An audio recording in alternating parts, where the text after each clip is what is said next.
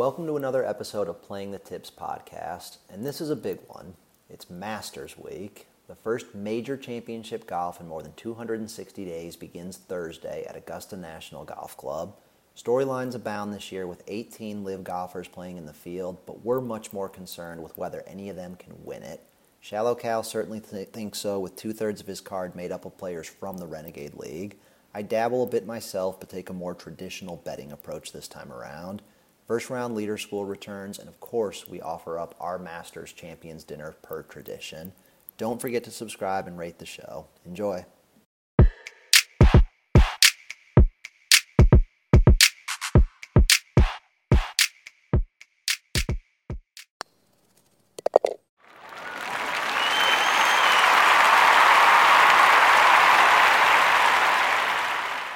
Greetings, golf fans, and welcome to the Masters Preview and Tip Show. This is episode 76 of Playing the Tips podcast, and one more week on the beautiful grind.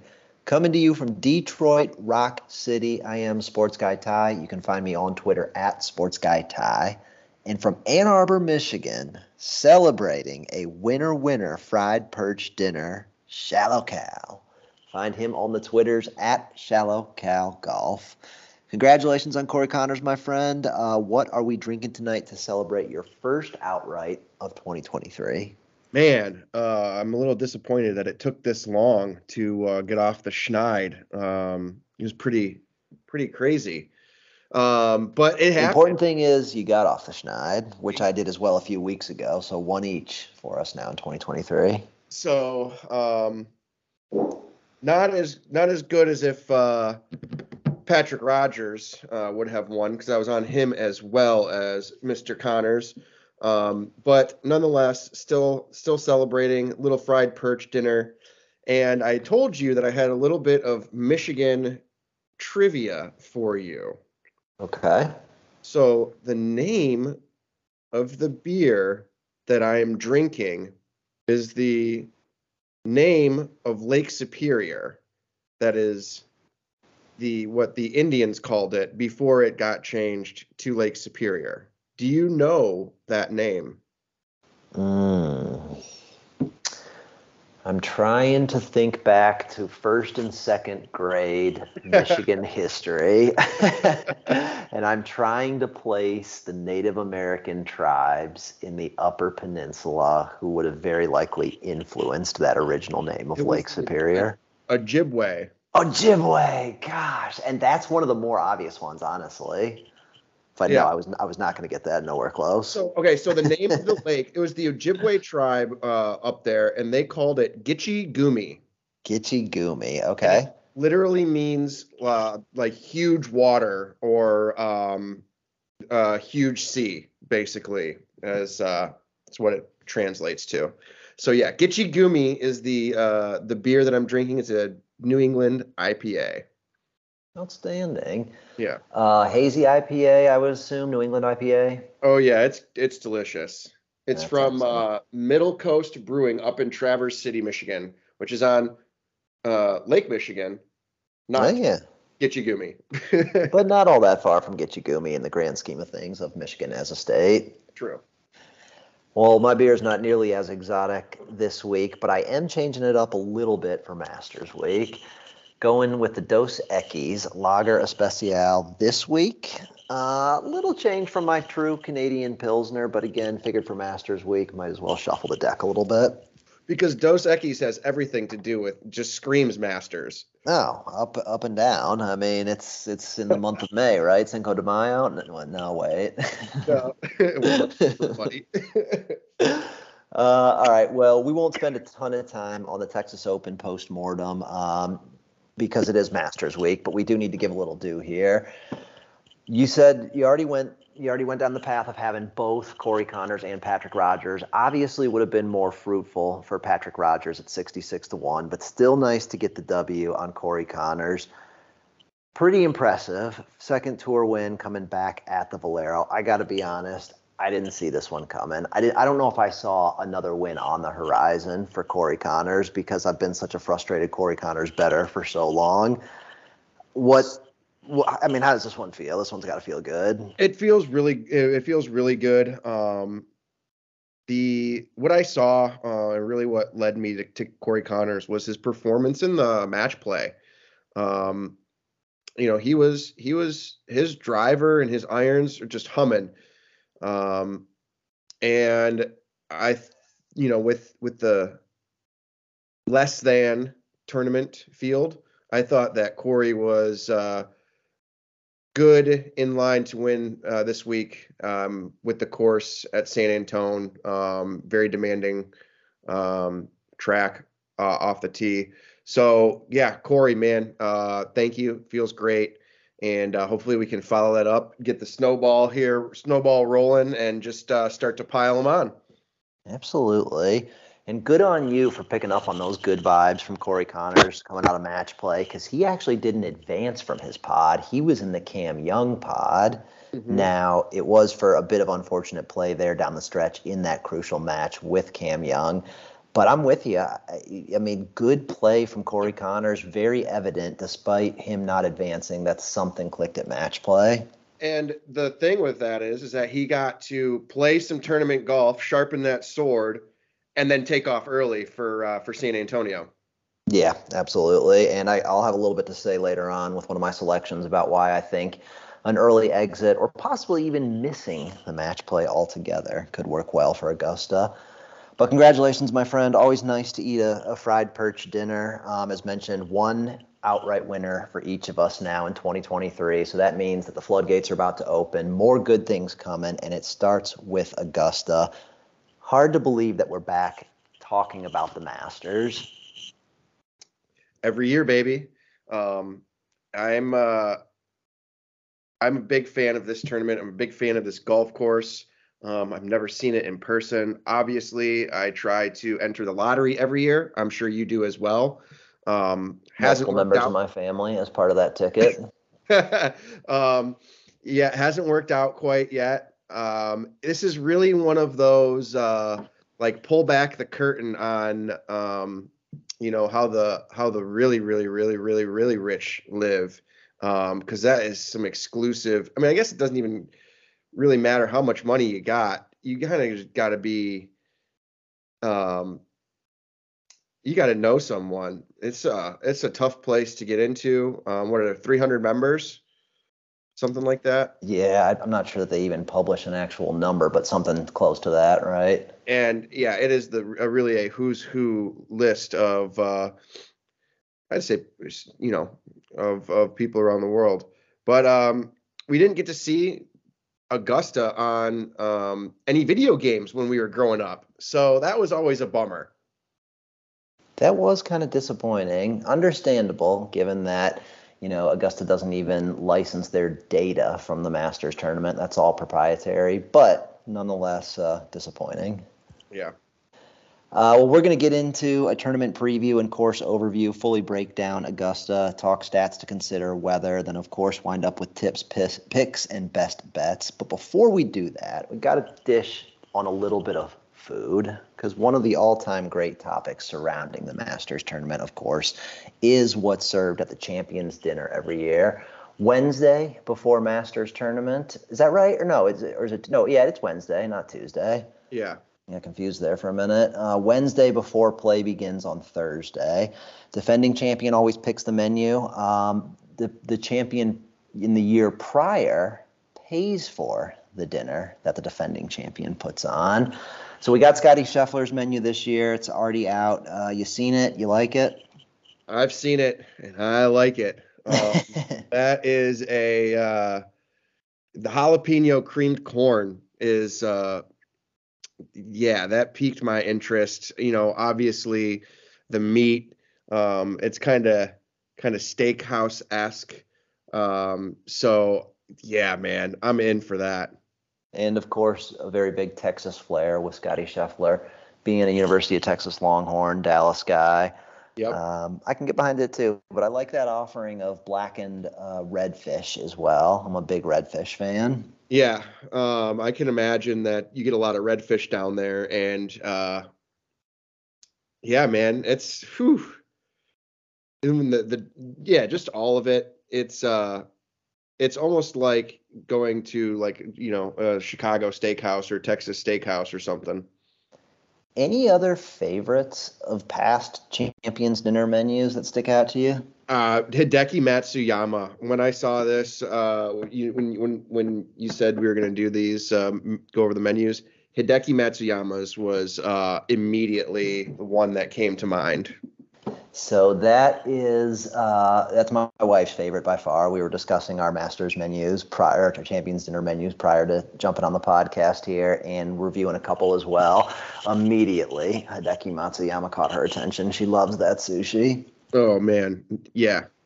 So I'll throw Mike Weir out there as well in 2004. Elk, Wild Boar, Arctic Char, and Canadian Beer, which you know is a way to my heart. Yeah, that Arctic Char is a great one there. But yeah, I mean, wild boar, elk. I was gonna say moose, but pretty much the same thing. I'm surprised no bear. And I'm a little surprised by that too. Of course, classic Tiger in '98 after winning his first Masters in '97. The cheeseburger, French fries, milkshakes. Tough to beat that, no matter what age you are. Yeah, was it that time that Fuzzy Zeller made his little racist remarks or something? It feels like that was another Masters, but I could be wrong. Fried chicken and the watermelon. Yeah. Oh yeah. man. Fuzzy, man. Hey, he comes from a different era. He really does. All right, well, before we get into breaking down the course and giving out some of those tips and picks, let's talk quickly what ifs. What if, ShallowCal, you were to win the Masters tournament this year and you were putting on the Masters Champions Dinner next year? So, what are you looking at? You're a chef. Give us the goods.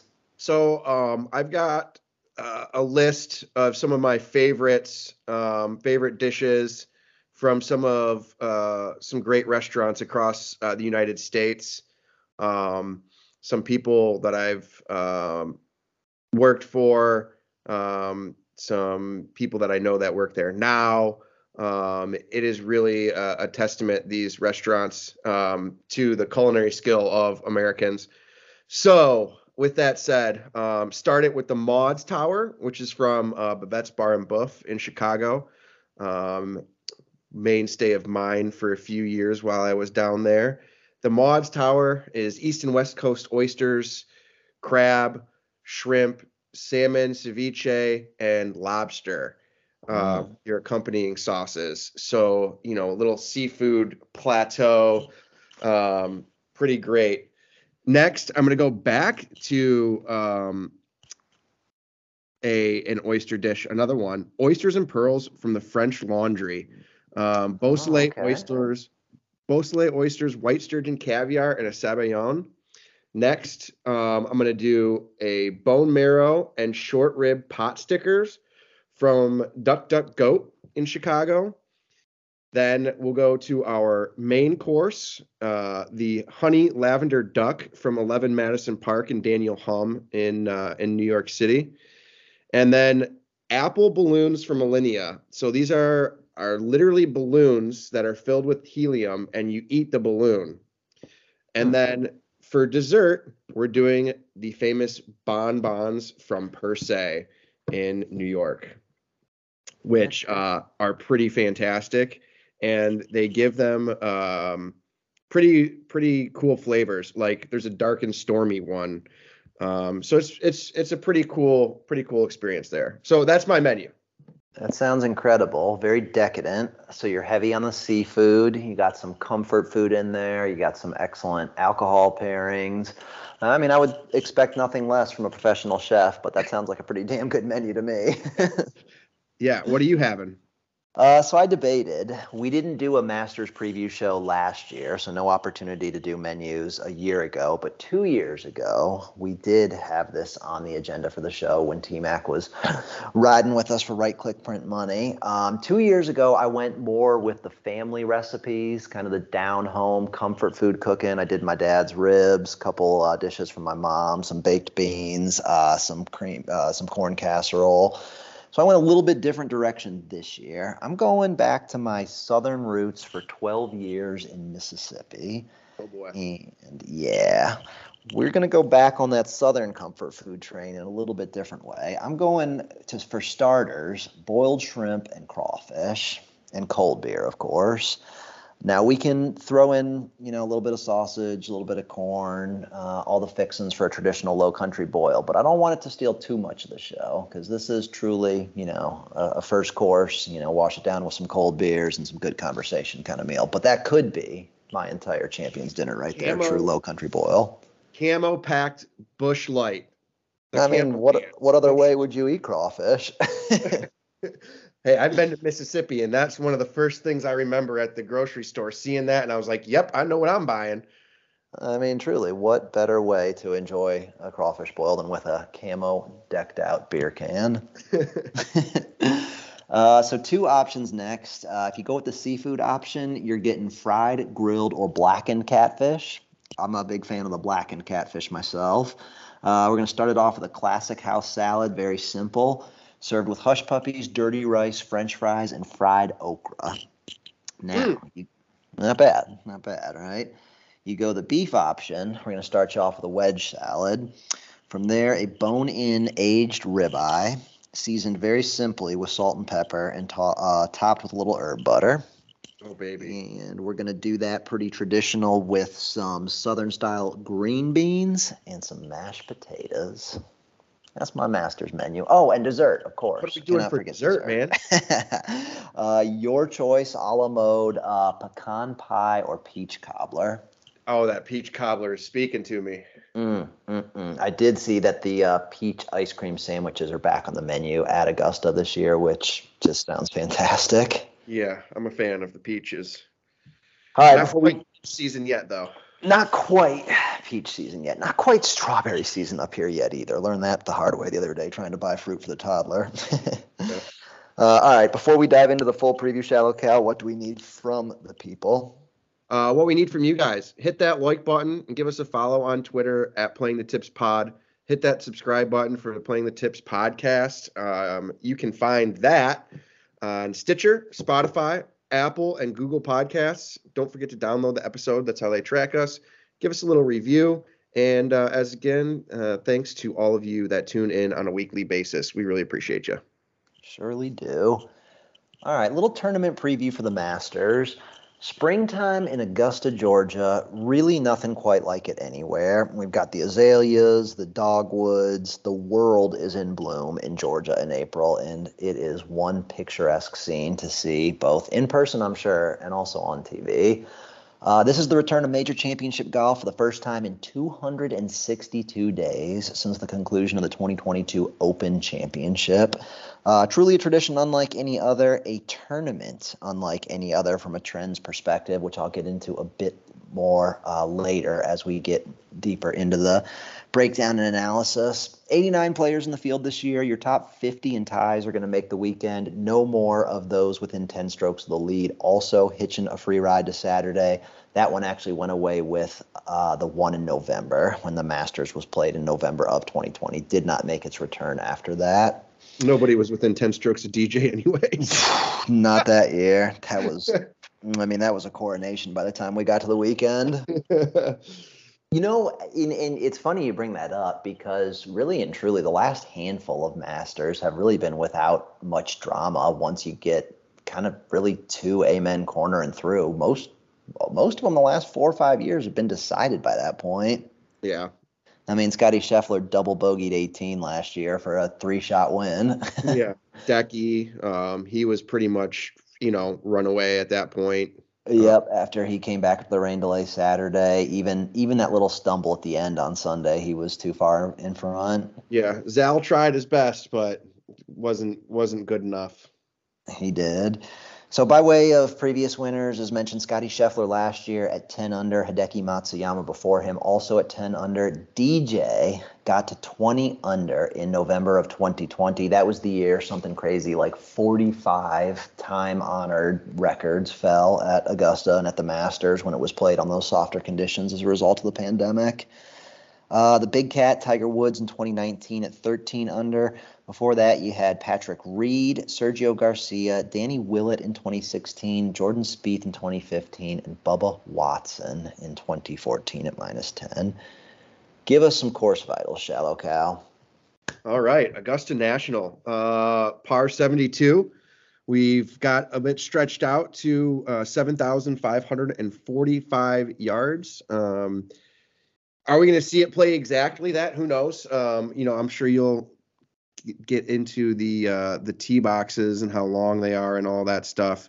But designed originally by Alistair McKenzie and Bobby Jones back in 33.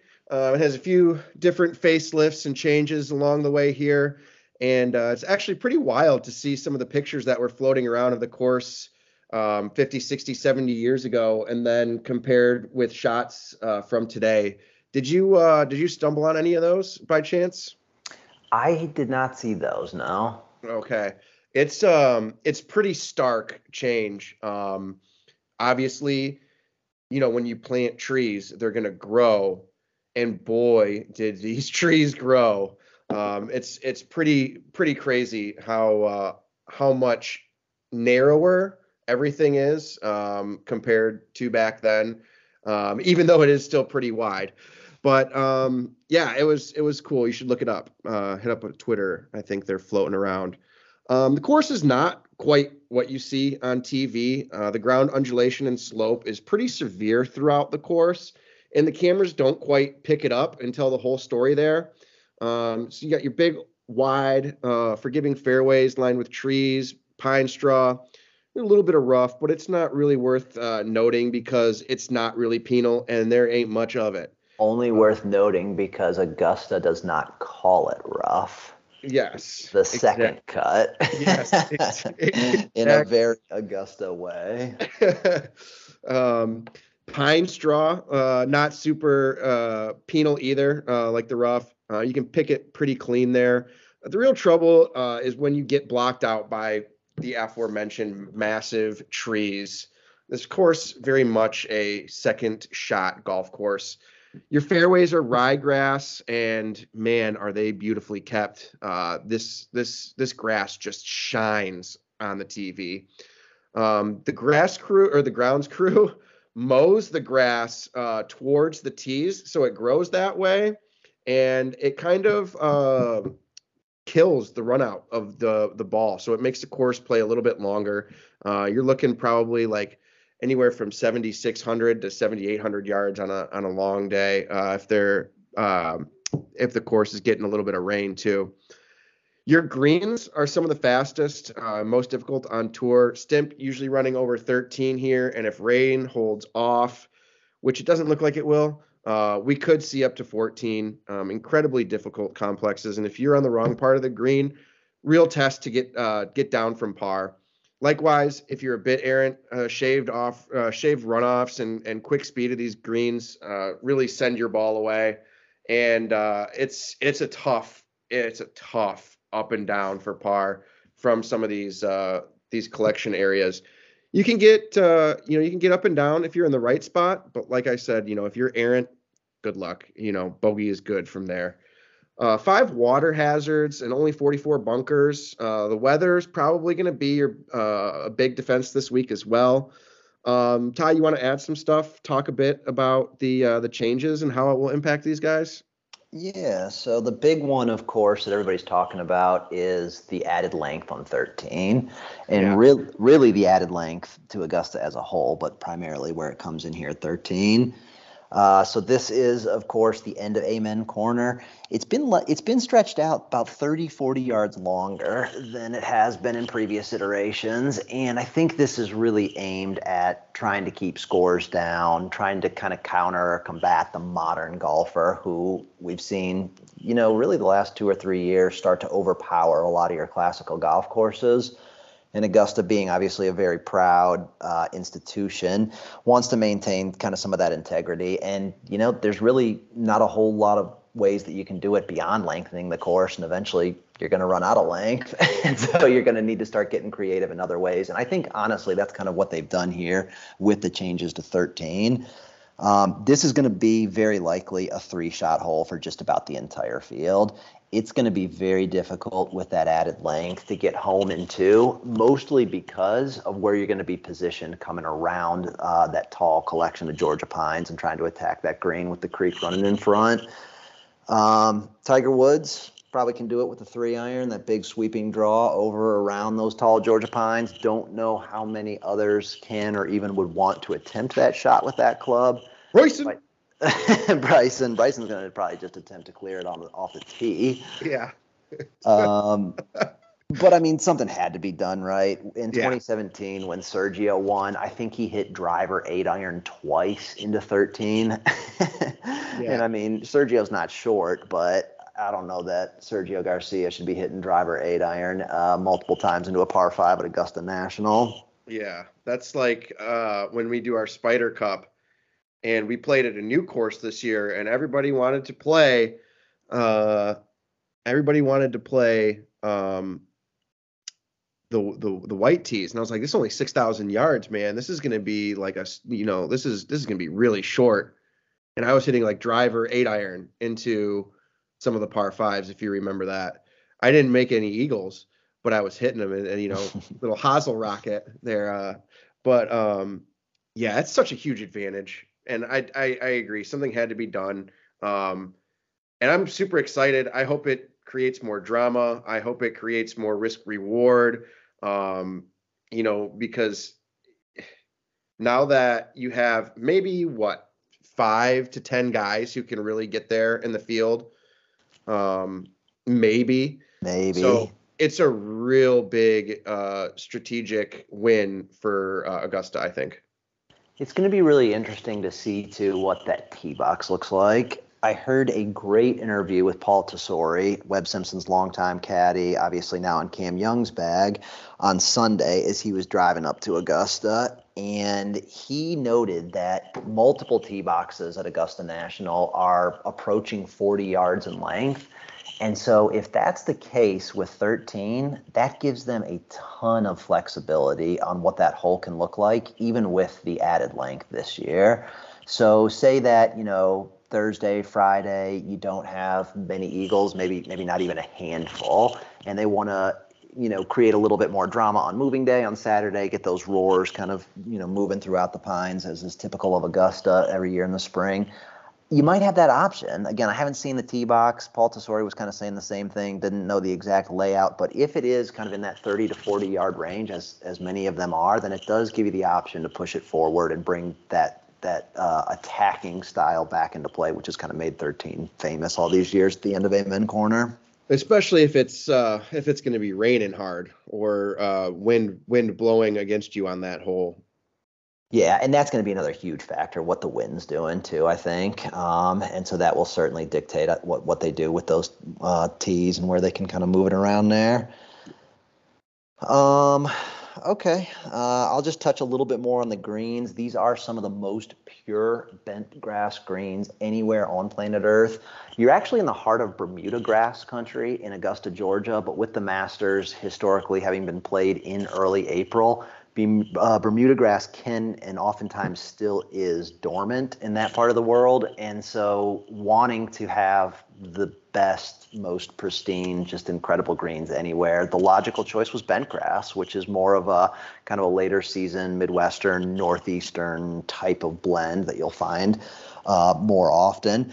But they actually brush the greens, I was reading today, before they cut them, which gives an even more true cut.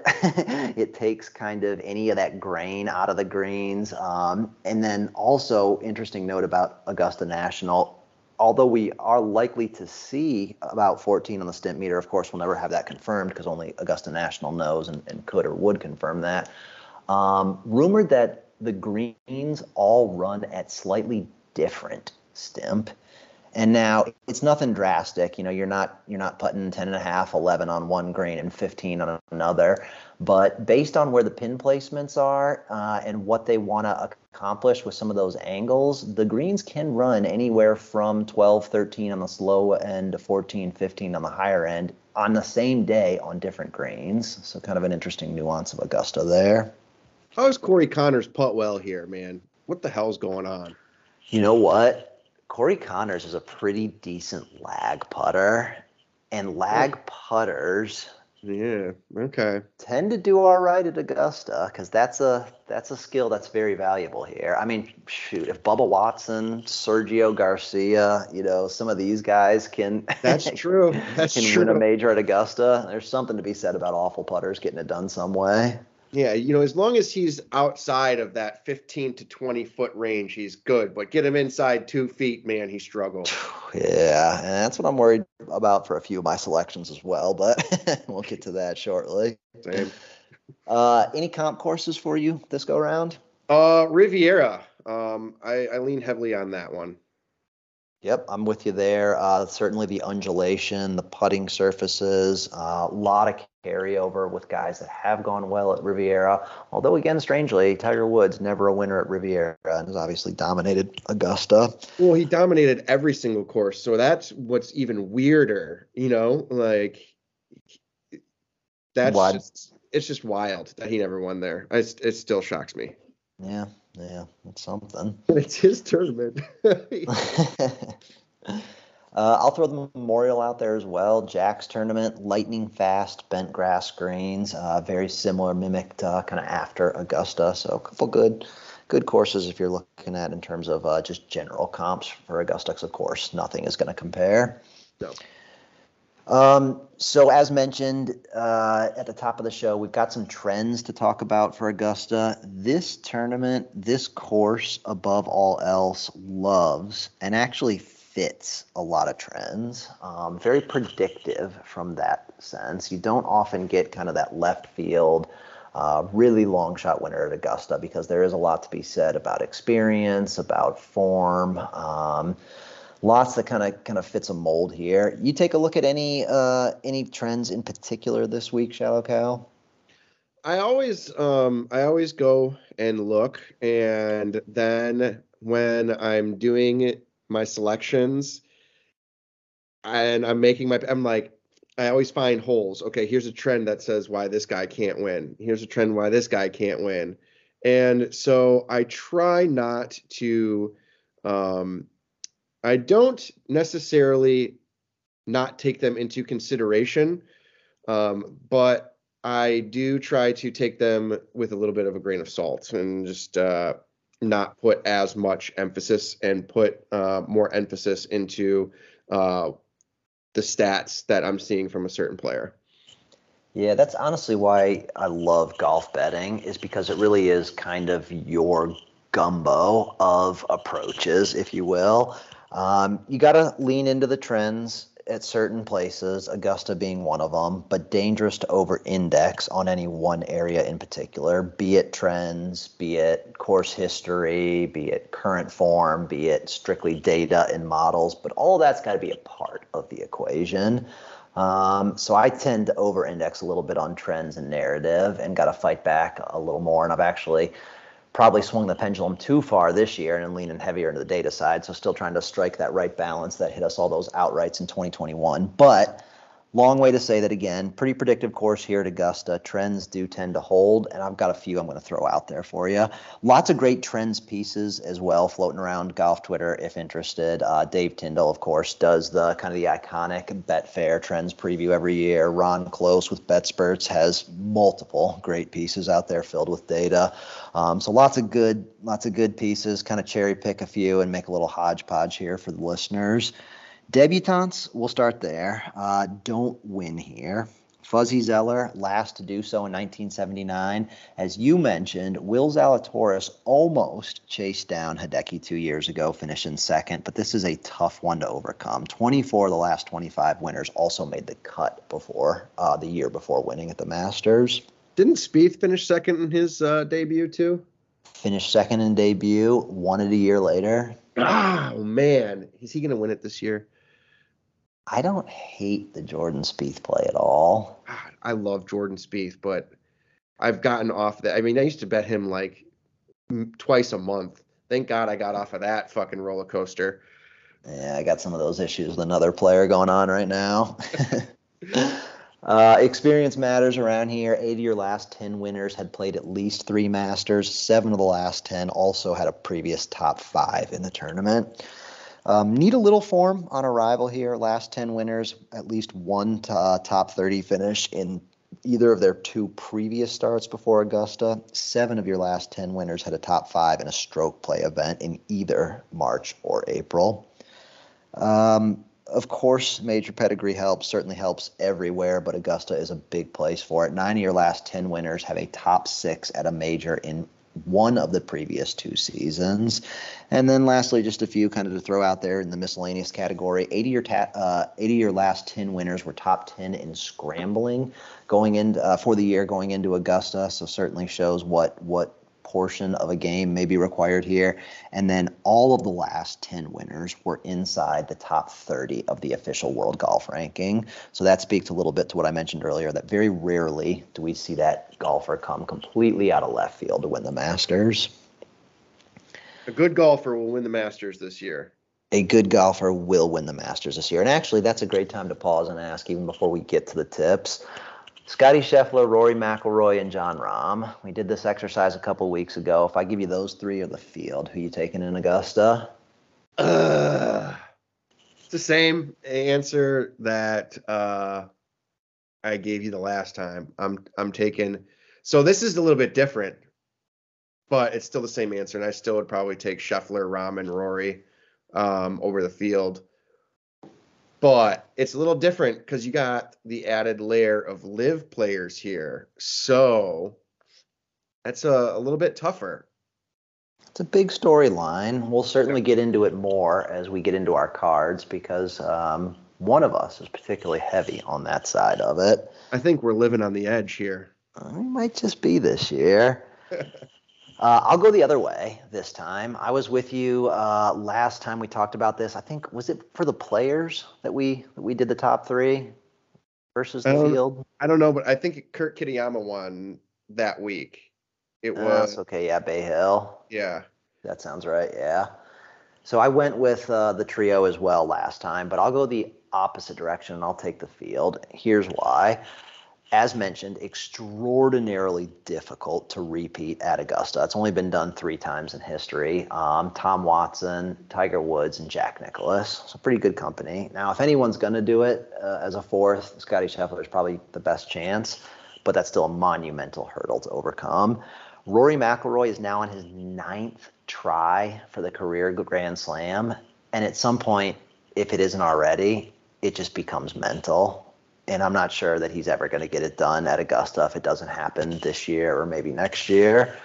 And he then just has to get his Thursdays here, I feel like, are so bad. Majors in general. If he can just get past that horrible first round. I mean, his runner-up finish to Scotty Scheffler here last year was a bit deceptive because he had that ridiculous 8 under round on Sunday coming from over par. Yeah. But it was because he started so poorly on Thursday.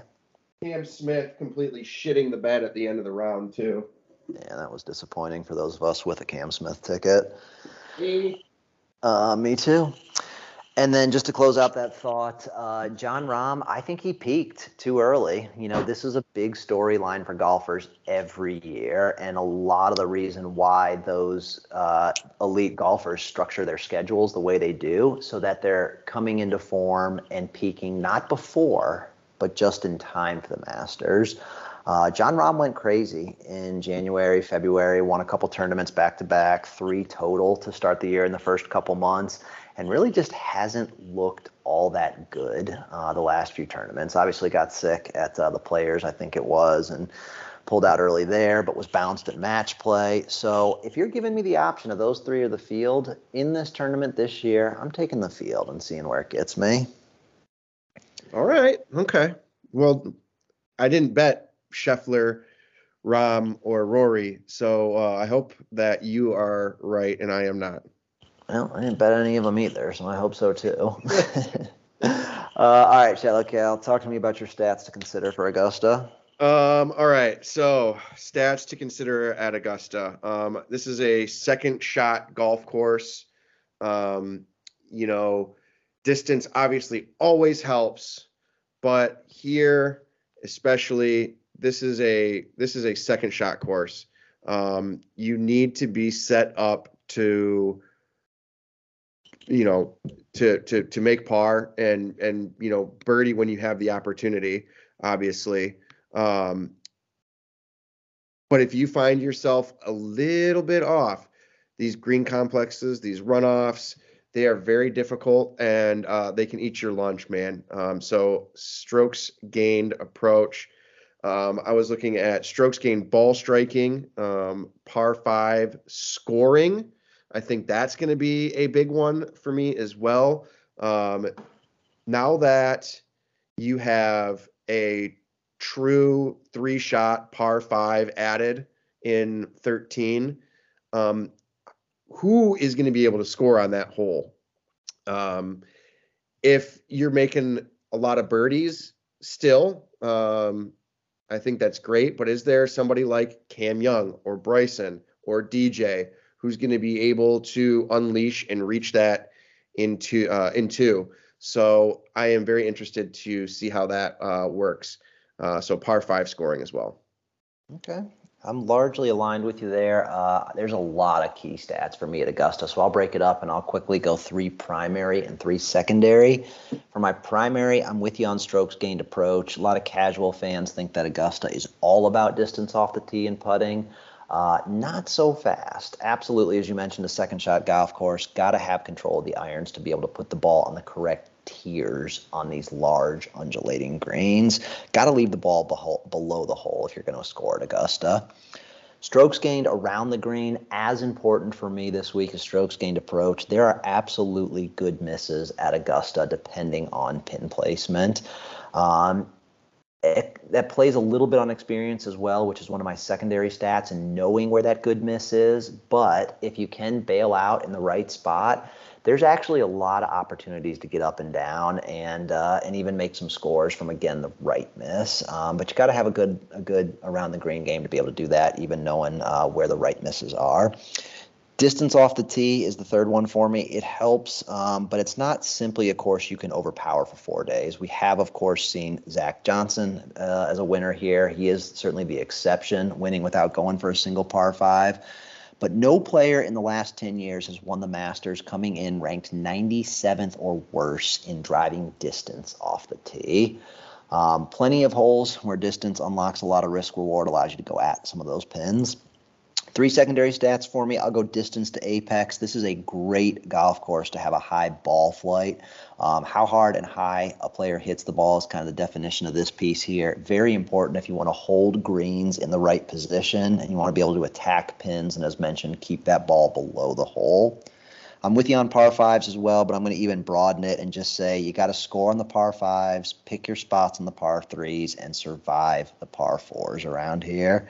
And then lastly, kind of an intangible experience. Again, course management comes from experience or caddy experience, but knowing where to miss, when to attack, how to get up and down if you do find yourself in one of those bailout spots. And then again, very complex greens here, and so knowing those tees going to go a long way at Augusta. We got some weather, ShallowCal, rolling into Augusta, starting the next couple days here. Could be a wet, soggy one.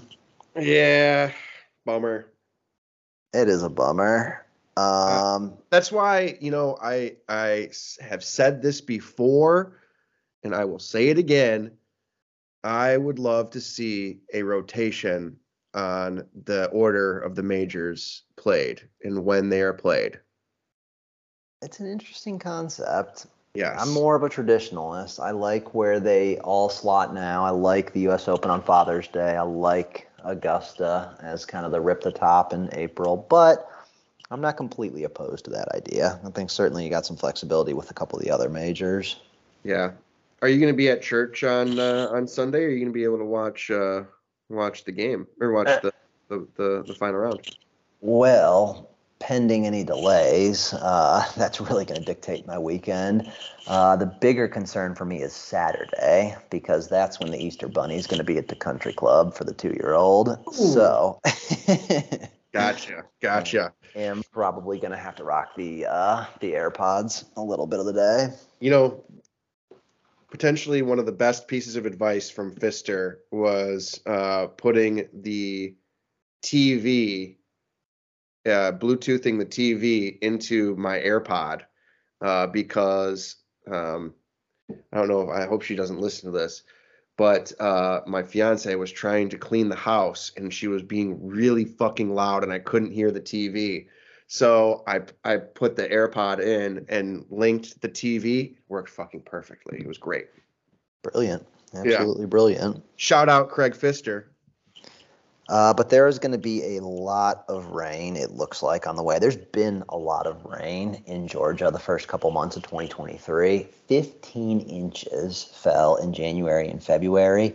March gave us another 5+ inches in a lot of areas. And actually more than half of that came just last week. So it's been wet. It's been saturated around Augusta National, and we got more on the way.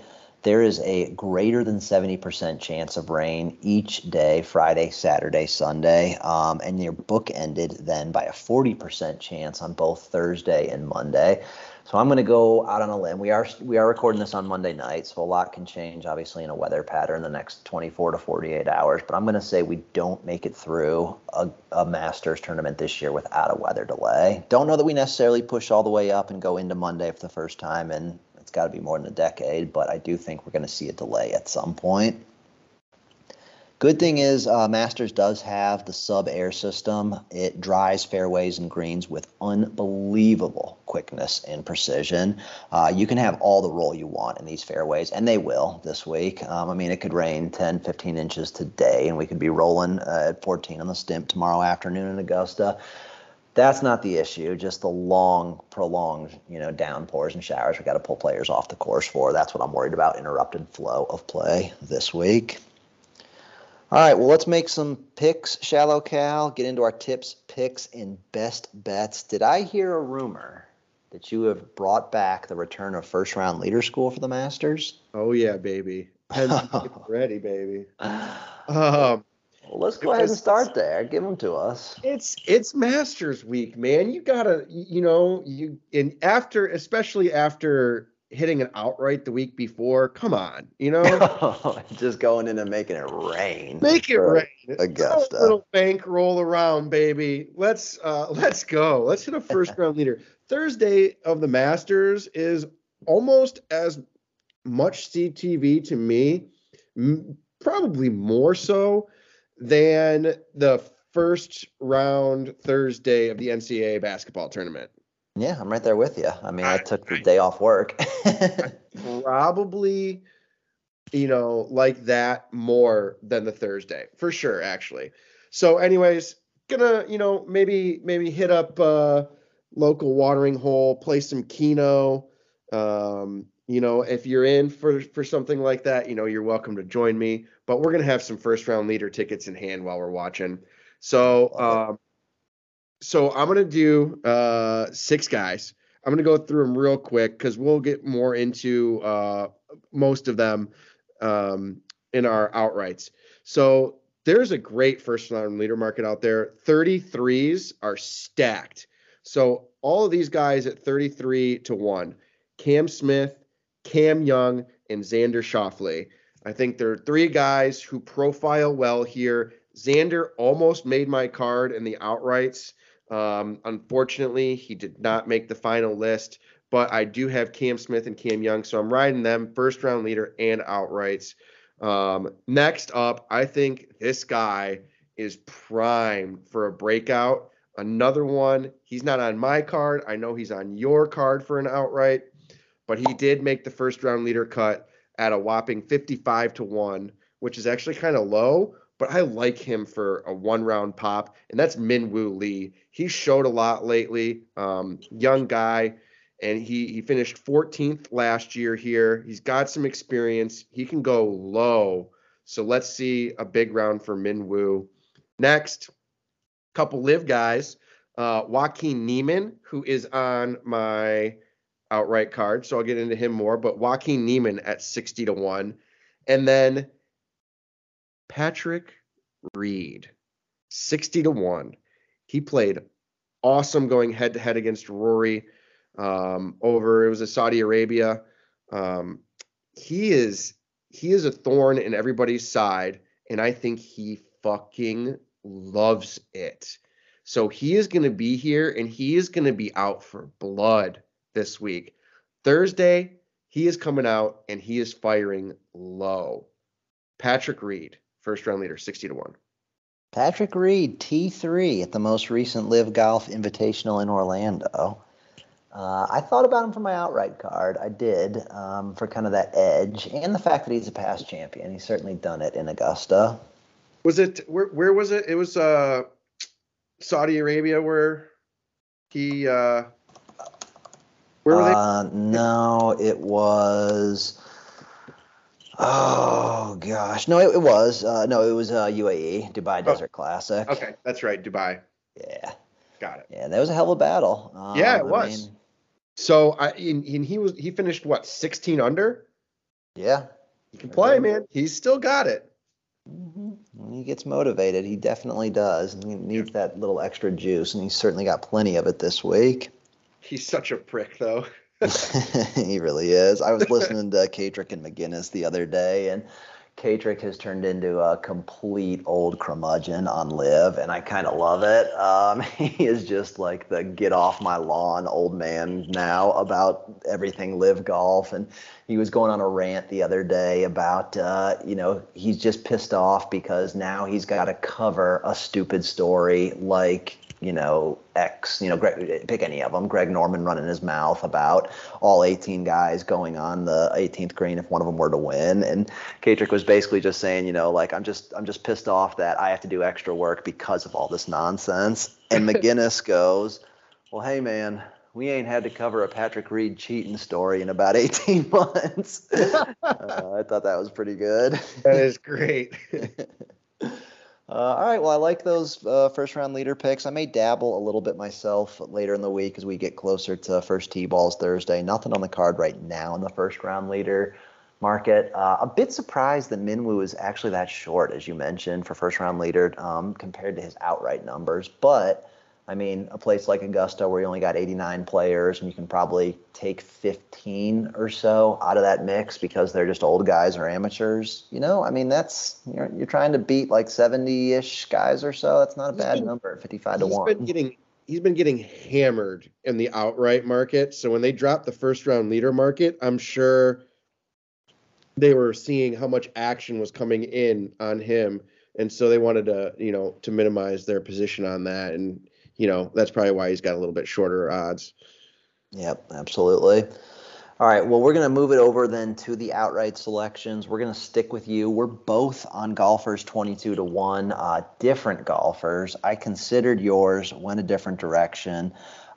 Before actually we get into that, you, sir, are heavy on the Live crowd this week. You have 2/3 of your card comprised of current Live members. 4 of the 18 playing in the tournament are on your outright card, not to mention a couple more on the first round leader card. Why all the love for the Live guys when we haven't seen them? I never had like any hate for them. I always just wanted them to kind of come out and say, it was the money, it was the time with my family, it was all of these things. But then, when they come out with the grow the game bull shit, it's kind of hard to take them seriously. I have no ill will against them. I think that they did what was best for them, what was best for their family, and probably, not gonna lie, what I would have done. So the Live, I have no ill will towards them. They're some of my favorite golfers, and I was really bummed to see them go. So that was really kind of what enticed me to come back to the well, especially at this course. If it were a different course, maybe not. If this were the U.S. Open, maybe not. So we'll see how it works out, but I hope we got one in here. Yeah, the course was a key thing for me as well. No ill will toward the Live guys either on my part. I really could care less. Half of them I have a hard time remembering that they were even on the PGA Tour because they're mostly just old guys trying to collect one more paycheck, and I'm good with that. My bigger issue was just trying to evaluate current form, and nothing that they do fits anything that I do in terms of a lot of what I was talking about earlier and how I kind of handicap a tournament and break down players through those different lenses. But I like a lot of the players from Live, just generally speaking, at Augusta because of how they've performed here in the past, where they've performed at other comp courses, how their game's set up for it. Yeah, I mean, I struggled, though, because, again, I didn't want to over-index, not having really a great way that I was comfortable with handicapping where their games are, but I wanted some exposure, so I dipped a toe with you there. But let's start with your first guy at the top of the card. As mentioned, we're both on 22-1s. You're on Cam Smith for starters. I was on Cam Smith last year. I really thought he had it. I really, really, really thought he had it. Damn, it was so close. He's over the last 5 years, he's third in strokes gained total at Augusta, only behind Rahm and DJ, who finished fucking 20 under 1 year, right? So, I mean, he had to have gained quite a few strokes then. He can putt. His iron and wedge play is superb, one of the best in the world. He's not the longest off the tee, but he's also not the shortest. Let's go back to that putting, man. He is a fucking stones putter. One of the best in the world. And that's one of the things, the experience here, the finish last year. I think he's ready for it. I think he's very honest. He was very honest when he was asked, does he think he's a little bit rusty? And he said, yeah. But I think he wants it after having it so close last year. And I think he tastes the blood in the water. If he had been playing on the PGA Tour, he's probably close to that Rory, Scheffler, Rahm category. It's probably him, Homa, JT in that next tier. He's my boy, man. I fucking love Cam Smith. Let's go. And see, that's the hardest thing for me is being able to place him in a tier even because of how little we've seen and what we really know about that competition. Big factor for me, too, is the wrist injury and just a little bit of the unknown there. I had a Cam Smith ticket last year at Augusta. It was a big ticket because it was a futures ticket. I was on him 50-1, and I'm still not over the heartbreak of losing that one to Scotty Scheffler because it felt like it was right there within the grasp. And I thought about going back to the well with Cam Smith, as well as mentioned. I considered very seriously about 5 or 6 live golfers, and he was on the short list. I'm curious. Color me intrigued by what we're going to see from the entire live crew this week, and Cam Smith kind of being chief among that group. All right, well, I'm going to jump in as well with my 22-1. I'm going 3 points each way on Justin Thomas, 22-1. Got 7 places on this one. Let's start with my infatuation with betting Justin Thomas. You mentioned... You got a problem, man. I got a problem. This is bordering on your 2021 infatuation with Jordan Spieth because I'm on him a lot, and typically it is these large unit plays on shortest numbers, and it never works, ever. Hey, what number was your last win on Justin Thomas? So this is, I think, my issue. This is the biggest problem. I think that something still lingers deep in the back of my mind after missing him at 20s for the 2021 players. I was not on him when everybody caught that big payday at anywhere from like 22 to 26-1 in 2021. And I can't quit. I think I'm just chasing that miss, and I see him at these numbers, and I can't steer away from it. Were you on him at the PGA? I was not on him at the PGA. I was on him at the PGA, and you weren't? Nope. Oh, man. I was on, I believe I was on Cam Smith there, too. Oh, shit. But, I mean, Justin Thomas's game is just fantastic for Augusta. Looking at it objectively, he is a wizard around the greens, particularly so this year. He leads the tour in strokes gained around the green. Really good throughout his bag. He's 11th in strokes gained tee to green, and he's plenty long enough here. He's 40th in driving distance. Along with Colin Morikawa, he's probably been one of the best irons players on tour in recent memory. They've been his calling card, but slipping a little bit this year. He's only 54th in strokes gained approach, but is improving in that category. Had a weird little stretch end of last season and then into early fall where it carried over. Game was in a bit of a funk. Actually lost strokes on approach in 3 of 4 tournaments, starting with the BMW at the end of 2022 all the way through Tournament of Champions in January. Lost another 3 strokes at Riviera, but then he kind of found something.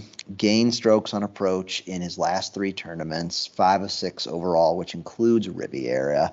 So I think he's turning the corner there, and kind of the one piece that was missing, other than the very glaring weakness, which is the putter, and a true glaring weakness.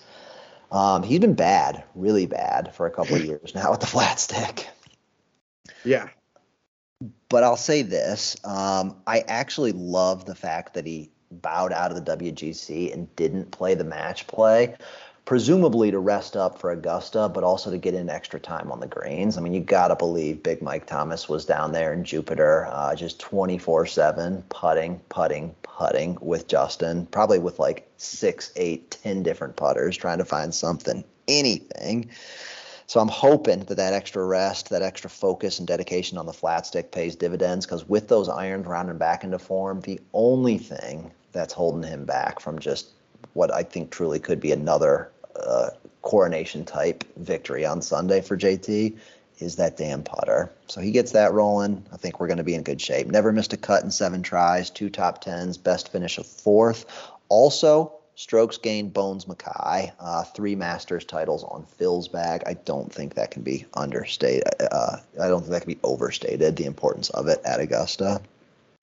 Probably the only better wedge player than Cam Smith in the world, I would say, when they're both at their peak, is Justin Thomas. Yep. I mean, he will get up and down for some tight lies like nobody's business. All right, ShallowCal, back to you for a 28-1. 28-1. Cameron Young.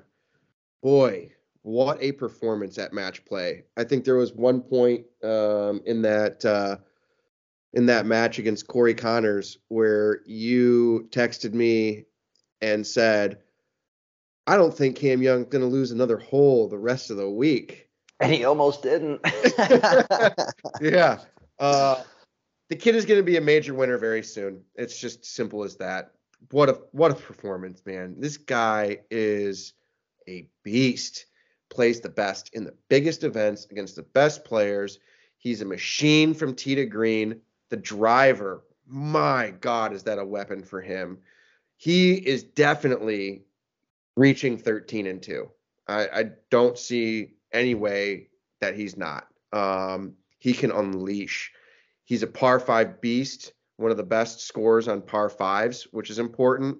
Man, oh man, please be on the right side of a hot putting performance. That's honestly his biggest weakness. So if he can get the flat stick rolling, watch out, because this guy is a big time player and waiting to break out. So I mentioned that interview with Paul Tesori on SiriusXM and On the Course on Sunday.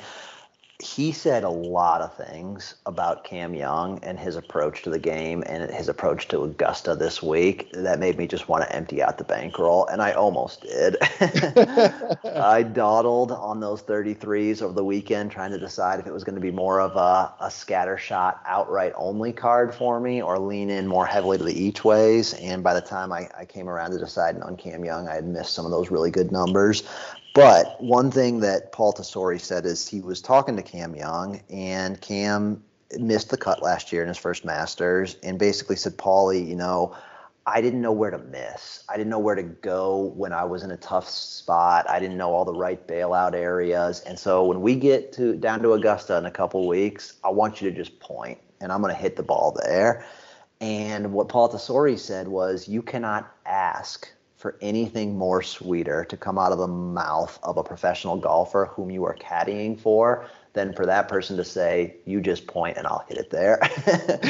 Because as Paul Tesori put it, he was like, I'm a pretty good golfer in my own right, but I can't, I'm not a good enough golfer to just point myself and then hit it there. But I know my way around Augusta. I know my way around this place, the right misses. I can point them out all day and night. And Cam Young is a good enough golfer to go and execute those. God damn, is he a good golfer, man? Oh, he is. It's going to be fun watching him. Yeah, I'm excited. He's very quickly one of my new favorite golfers to not only bet, but to watch play. I mean, boy, oh boy, I hope they show a lot of him on TV. Yeah, we're going to see some Cam Young this week. All right, next one, first opportunity for a team win at the Masters. Anti-post bet for both of us on Tony Finau. Are you on the each way as well? I can't recall. Yeah. I think it's only a quarter to 5 places, though. Yep. So Tony Finau, a couple of bets at 40-1, 1/4 out to 5 places. I picked this one up on July 31st. I believe I was the same day as you. I think so. I think we were texting about it. Yeah. and those numbers didn't last long. I mean, it was literally by the end of that night that they had been cut to like 25. Yep. The reason is because Big Tone had just gone back-to-back at the 3M and the Rocket Mortgage Classic in Detroit. Both, mind you, played on bent grass greens. Kind of hard to believe that those 40s hung around as long as they did that evening after the second victory. But again, I think we were both kind of texting in real time like, hey, yeah, that's one we want. And that's not going to last. Yeah. Somebody that we mentioned earlier on the podcast, I think, was the one who got a 50 burger on him. 50 burger, which is a nice number on Big Tone at Augusta. Yeah, I'm very excited here. His game really profiles well for this course, especially obviously those 2 bent grass victories.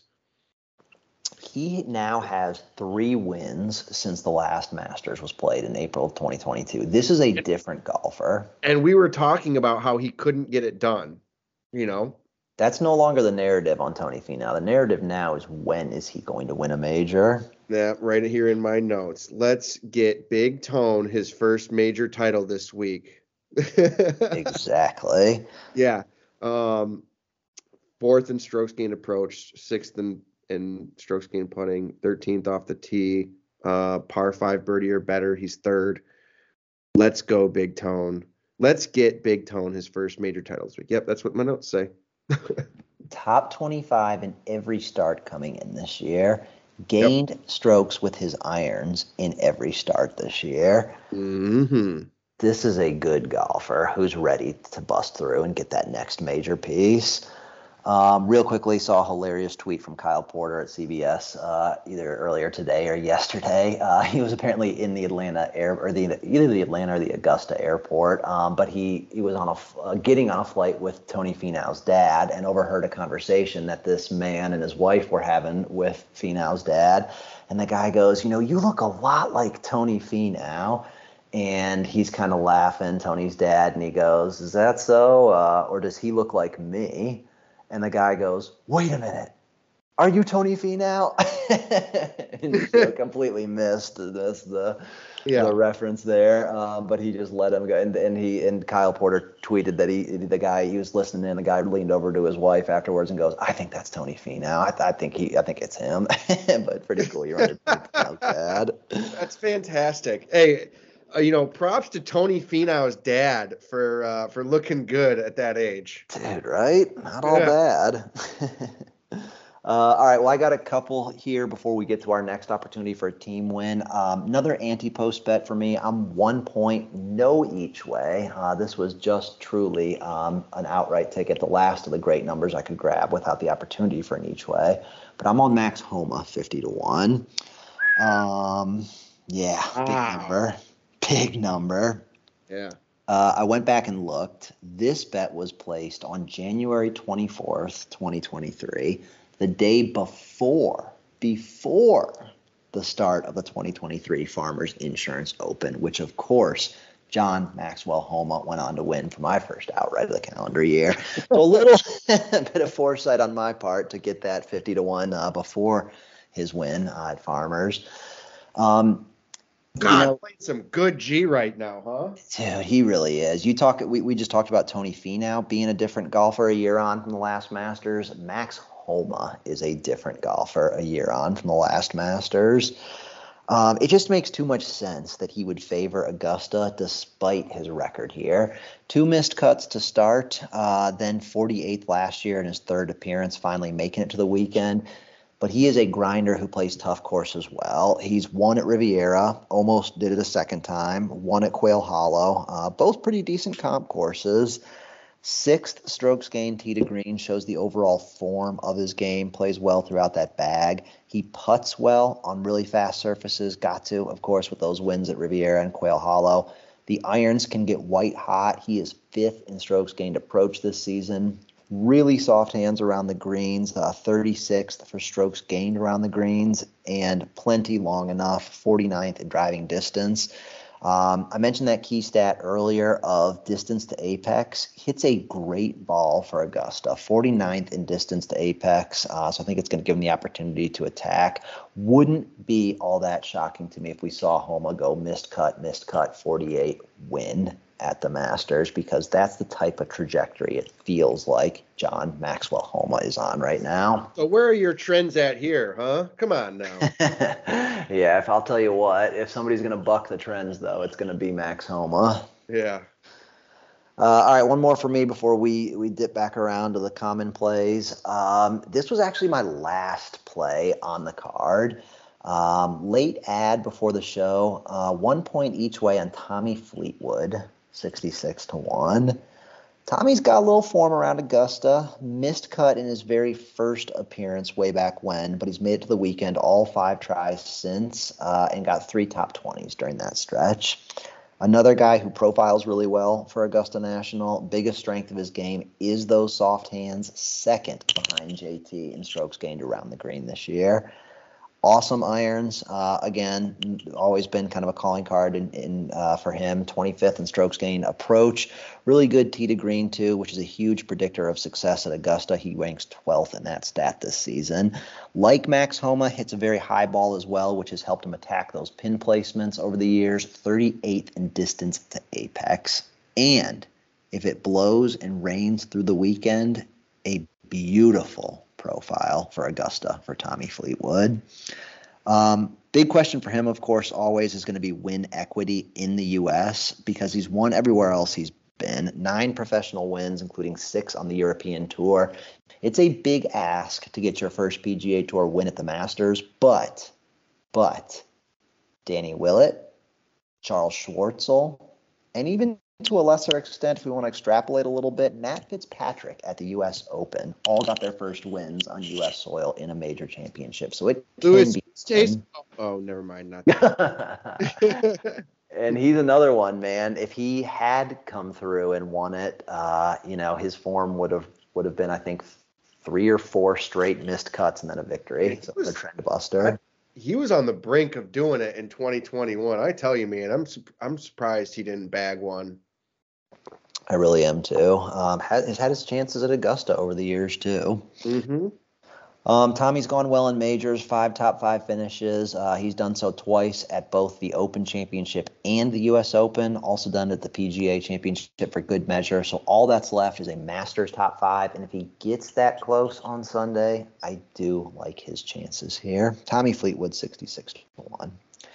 All right, ShallowCal, back on the Live Golf bandwagon for you and for me with the next selection. Another one of, I believe, both. I'm a big fan of Waco. I think you are too. Oh, yeah. Dude's a ball striker, man. He can get incredibly hot. And he has gotten incredibly hot before. Comp course, obviously Riviera we talked about earlier. I think he went 64 and just absolutely blew everybody out of the water and just kind of boat raced the whole tournament. Yeah, the final margin was only 2 that year over Colin Morikawa and Cam Young, but it wasn't anywhere near that. Yeah, it was over after the first 2 rounds for sure. moves the ball both ways, very capable in the wind and the weather. His approach play is top notch. You don't have a ton of data because obviously live, but going with my approach and with the live players, it was how did their game fit when they were on PGA Tour last year, or the year prior, or however long ago.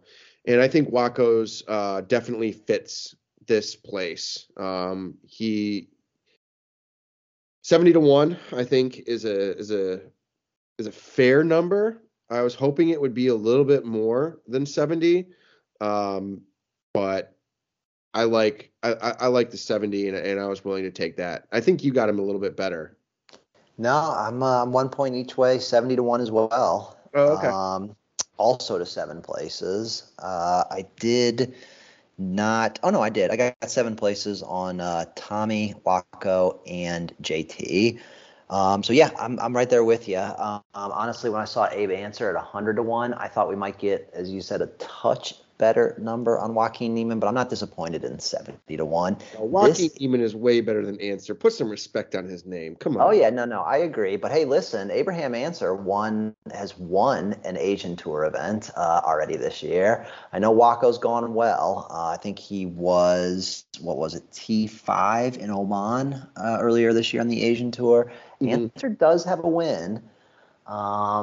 And Answer's got a little bit of form and experience around Augusta. That's why I was shocked when I saw him in triple digits and Waco sub. But listen, we are also still talking about the 25th best golfer in the world in Joaquin Niemann. Yeah. Despite the free for all after joining Live, he is still a top 30 in the OWGR. So again, 70-1 for a player, there's only 24 in the world currently better than him. I'll take those odds all day. I like the Live anti-hero storyline here. I don't love it everywhere. I was before Patrick Reed left for Live, I was actually a big proponent of Patrick Reed because I think the PGA Tour needs more villains. I'm a bit tired of the shtick with him at this point, all the lawsuits and the nonsense. Like, I'm over it. I'm tired of Lee Westwood. I'm tired of Ian Poulter, of Sergio Garcia, like all these grumpy old men who just want to complain and bitch and moan. Like, I'm over all that. But I like a feisty, young, hungry Waco who stokes those flames a little bit.